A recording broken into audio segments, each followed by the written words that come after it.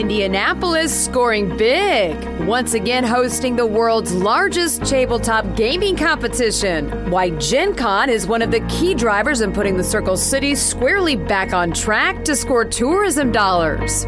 Plus, Notre Dame's growing role in biomedicine, details on the university's new focus on precision medicine and its potential to revolutionize healthcare, and a classic Made in Indiana movie scene. All right, listen up. Here's what we're going to do. The state's new game plan to get more films like Hoosiers to set up production in Indiana. From Indianapolis, with an eye on every corner of Indiana. This is IBJ Media's Inside Indiana Business with Gary Dick. Presented by Ice Miller and Indiana University. Hello and welcome to Inside Indiana Business. I'm Gary Dick. Very pleased to welcome you to the inaugural broadcast on our new flagship station, CBS 4 here in Indianapolis. Very excited about this new partnership with CBS 4 and Fox 59 and extending our brand and reach throughout the state of Indiana. Here's what's making news now around the state this week. After a rough time during the COVID-19 pandemic, it looks like Indiana hotels are getting back in shape. A new study shows hotel room revenue and state and local tax revenues projected to exceed 2019 levels by the end of this year, much earlier than predicted. In Howard County, the Kokomo casting plant will receive more than $14 million from global auto giant Stellantis to convert existing die-cast machines and cells for a new engine. The investment comes just 2 months after the automaker announced a blockbuster $2.5 billion deal in Kokomo with plans for 1,400 jobs. And Hard Truth Distilling Company says it expects to see their brands in 28 states by next year and is adding on to operations in Brown County. Construction underway on a second rack house there that will double the size of its current warehouse space and help increase production by more than 800%. On to our top story now. The convention and tourism sector decimated by the pandemic, but there are definite signs the industry, so important to the state's economy, is back. Visit Indy says last year, Indianapolis hosted more in-person events than any city in the country. And to date this year, Indy has the highest downtown hotel occupancy in the entire country for convention business.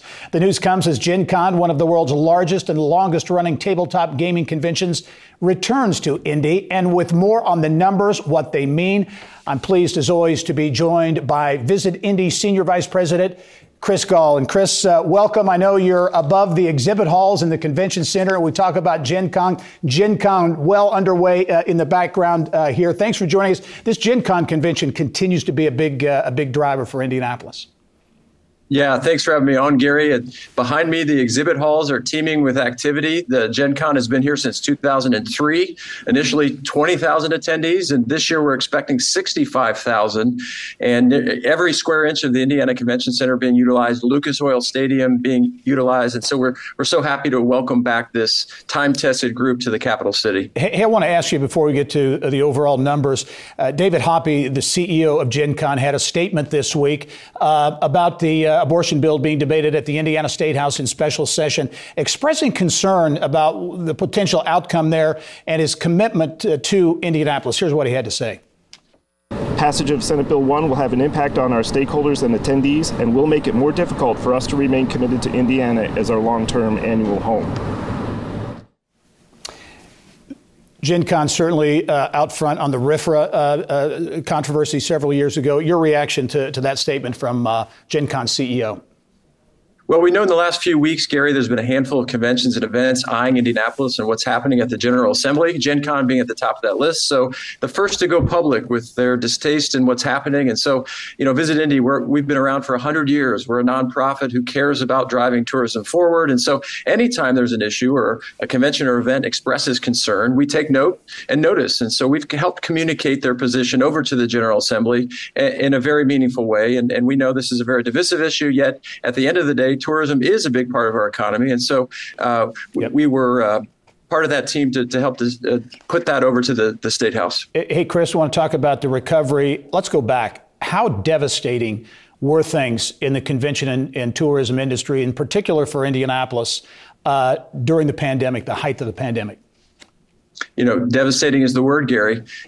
Tourism globally, one of the hardest hit business segments. At the height of the pandemic, we lost more than $500 million worth of convention business. Hotels virtually empty, and about 40% of our tourism workforce no longer able to earn a paycheck. And so it was devastating. Now, as you mentioned on top of the show, in 2021, we were proud. No other city in the nation hosted more live in-person events and conventions than Indianapolis, Indiana, 255 to be precise, here at the Convention Center and Lucas Oil Stadium. And that helped create a pathway for us to be stronger and quicker to recover than most major cities. Hey, quickly, what's really driving this? Indianapolis mostly and Indiana hosted the entirety, of course, of March Madness last year, which was an incredible feat. What really is behind this early recovery? Great question. Two things. Early on, the Capital Improvement Board invested $7 million in new health and safety upgrades into this building, the Convention Center. That gave meeting and event organizers confidence to start convening safely. The other is March Madness in totality. The NCAA's confidence in Indianapolis, the Indiana Sports Corps, and city and state government forging ahead. That put all eyes on Indianapolis and validated this idea that we could safely host complex events during a pandemic. That has helped us recover. And initially, we thought 2024 we'd be fully recovered. Yet, because of those events, because of our traction, because of events like Gen Con, we're pacing to probably early in 23 be 100% recovered, if not by the end of this year, when you look at all tourism metrics. Hey, very quick. We're out of time, Chris. I know the hotel project on Pan Am Plaza moving forward, but I have to ask you very quickly, a lot of speculation about what's next.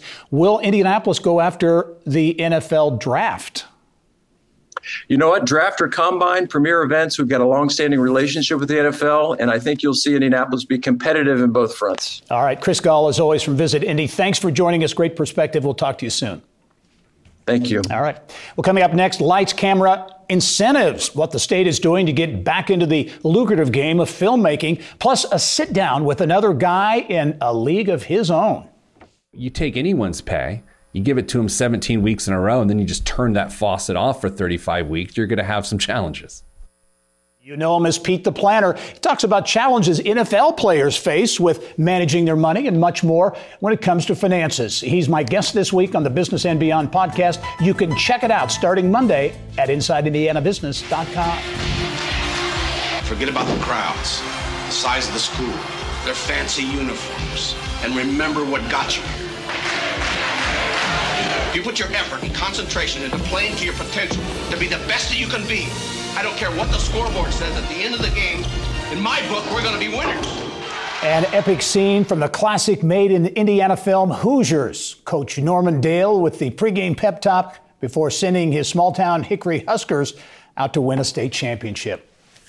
Well, that was 1986, and only a handful of film and media production companies have wanted to play ball in Indiana since then.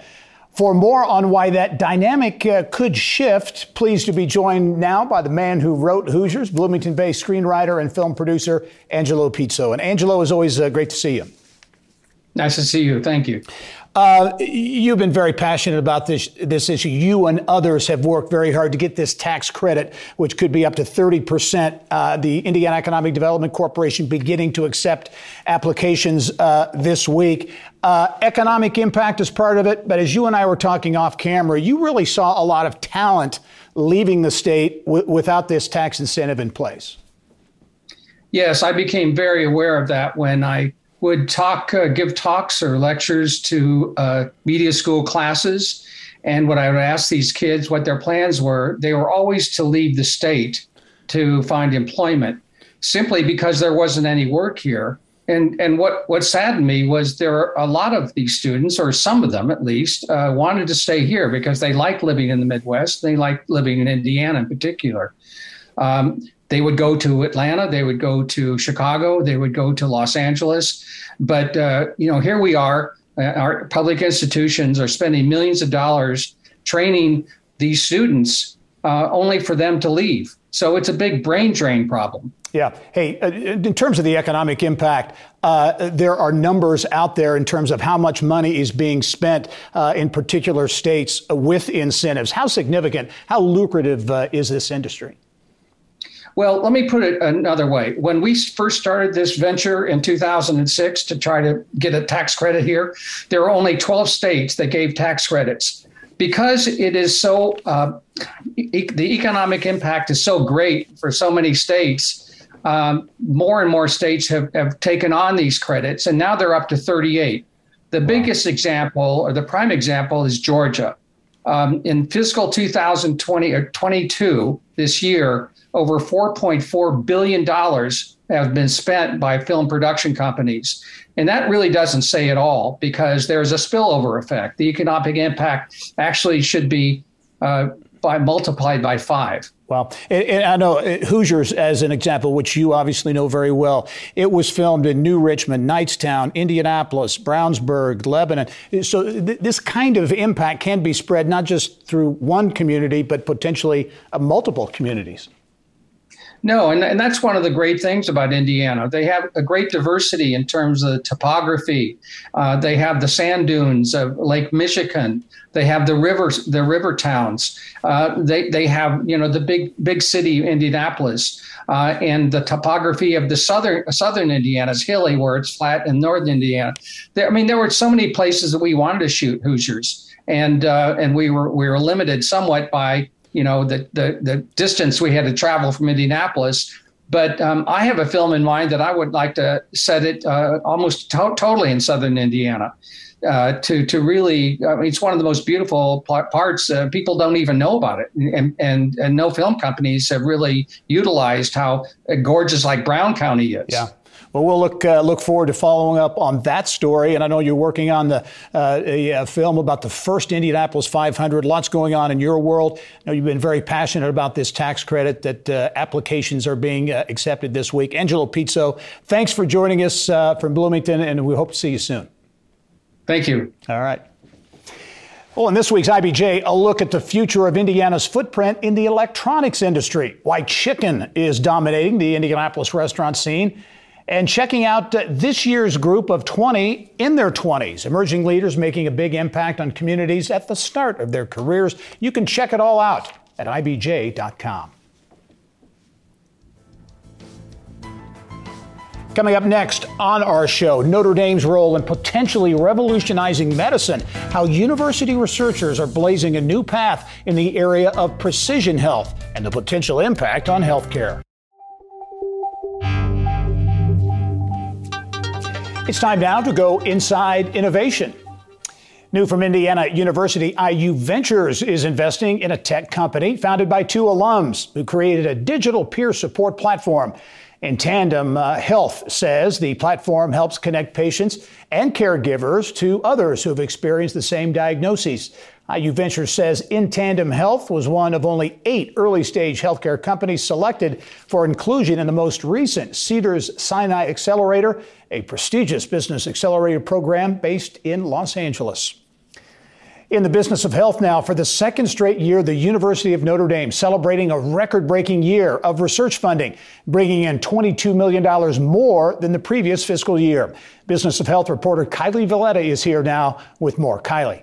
Thank you, Gary. During the fiscal year 2022, Notre Dame received $244 million in research award funding, surpassing the previous record set last year. Much of the funding relates to human health, and the university is adding muscle to its work in precision medicine, establishing the Berthum Institute for Precision Health based on a $20 million gift. I chatted with Dr. Paul Bone earlier today, the director of the new institute, to learn more. Well, what it really reflects is an dramatic increase in the scale and scope of research across the board, but specifically research that's related to human health. And that's been important in a couple of different ways. One, in allowing us to go out and identify faculty who have research interests in areas that support each other so that we can build up centers of competence and excellence. And at the same time, it's given us the opportunity to develop new centers and institutes which can be focused on a particular part of the human health problem, such as our Berthum Institute for Precision Health. Right, and I want to talk about that new institute established by a $20 million gift to Notre Dame. Explain, what is precision medicine and what is the mission of the new institute?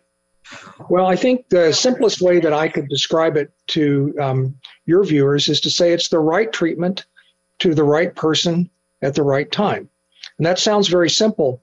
And most people, when they hear that, they think naturally of genetic information coming from the Human Genome Project, which was finished 20 years ago. And what we know now is that the genetic information is really just the barest outline of what we need to know to really bring these kinds of modern cutting-edge tools to impact people's health. So the way I like to liken it is to having a blueprint for a house. And you may have a blueprint and you build two houses, but when families move in and they decorate and they get painting, they look completely different, even though they started with the same blueprint. And our bodies do much the same with the genetic code. And so what we're trying to do at the Berthum Institute is to develop those tools that would allow us to look beyond the genetic code to what actually happens when our cells translate that into the various molecular components that determine our health. And let's talk about this from a business perspective. A big focus of this institute is to provide the building blocks for startups. Explain that effort taking place there at the institute. Well, I think we would all agree that in order to have impact, it's got to move out of the laboratory and out of the library and into people's lives, whether that be at a hospital bedside or perhaps in someone's home. And so in order to do that, it's really critical to have entrepreneurs and a whole community of people who are helping translate those discoveries from the laboratory into form factors that can really be used by people in their own lives. And, I think we're familiar with some of these things. We're familiar with glucose monitors, for example, which have been available for some time now.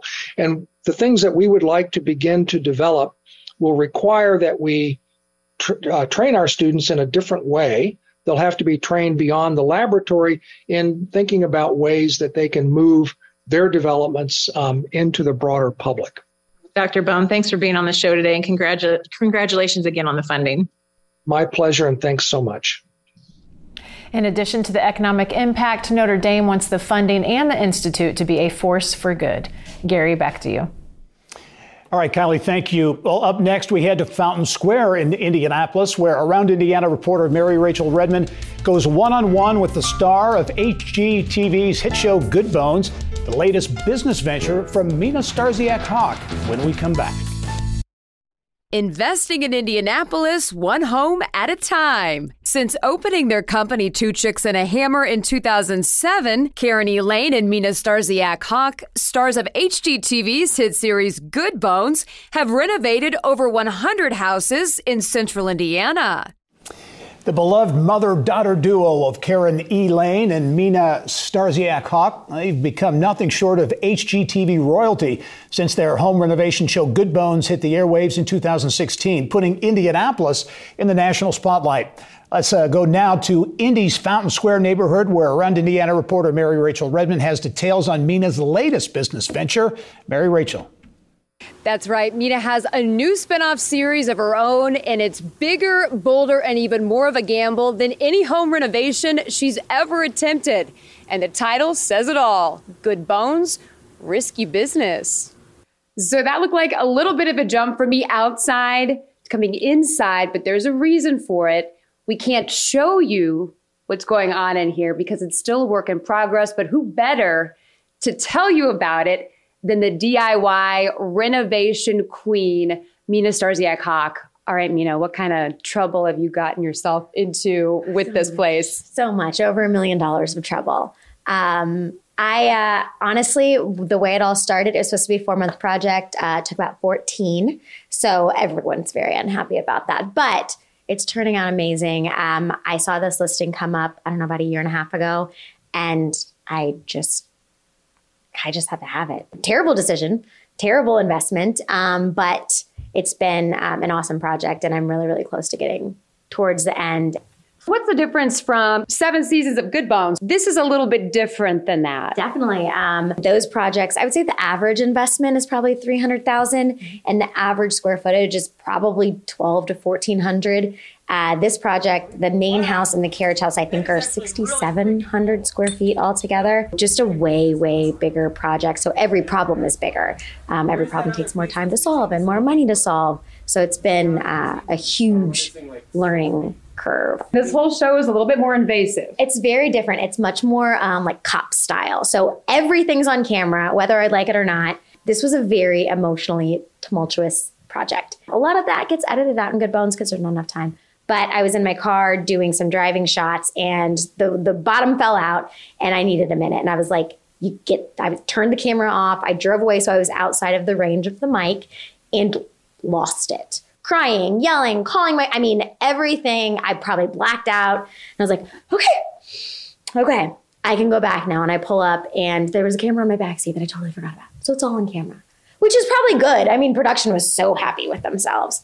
But it really is no holds bar for what they have access to.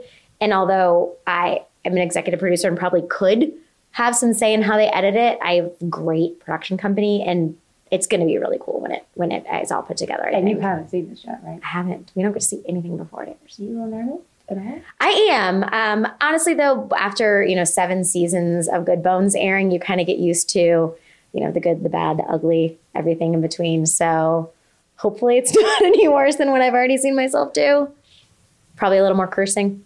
Well, I will say you have tons of fans here in Indianapolis. And this Risky Business, Good Bones Risky Business, will debut September 6th on HGTV and Discovery Plus. Nina, good luck with everything. I think that everybody's really going to enjoy this one. Back to you in the studio.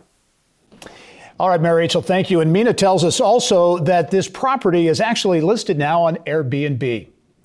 Well, elsewhere around Indiana, steelworkers in Northwest Indiana going to the bank, receiving bonus checks of up to $14,000 based on U.S. Steel's record $1.1 billion in second quarter earnings. Our partners at the Times of Northwest Indiana report workers at Gary Works and Midwest plant in Portage will receive nearly $31 per qualifying hour in bonuses, all part of U.S. Steel's contract with its union.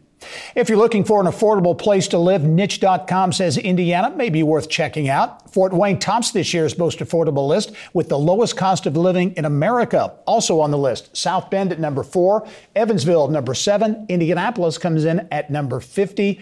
It's compiled from data from the U.S. Census Bureau. In this week's Eye on Education, we go to Southwest Indiana, where Vincennes University has a plan to remedy the nursing shortage. The university will offer a new bachelor's degree program that will provide an accelerated path for licensed practical nurses to earn a Bachelor of Science in Nursing. The LPN and BSN program will be available starting this month. There could be a need for as many as 450,000 nurses this year alone. And that's all the time we have for this week. We'll see you next week. Thank you for listening to the Inside Indiana Business Television podcast. Remember, you can get the latest business news from every corner of the state at InsideIndianaBusiness.com. I'm Gary Dick. Go out and make it a successful week.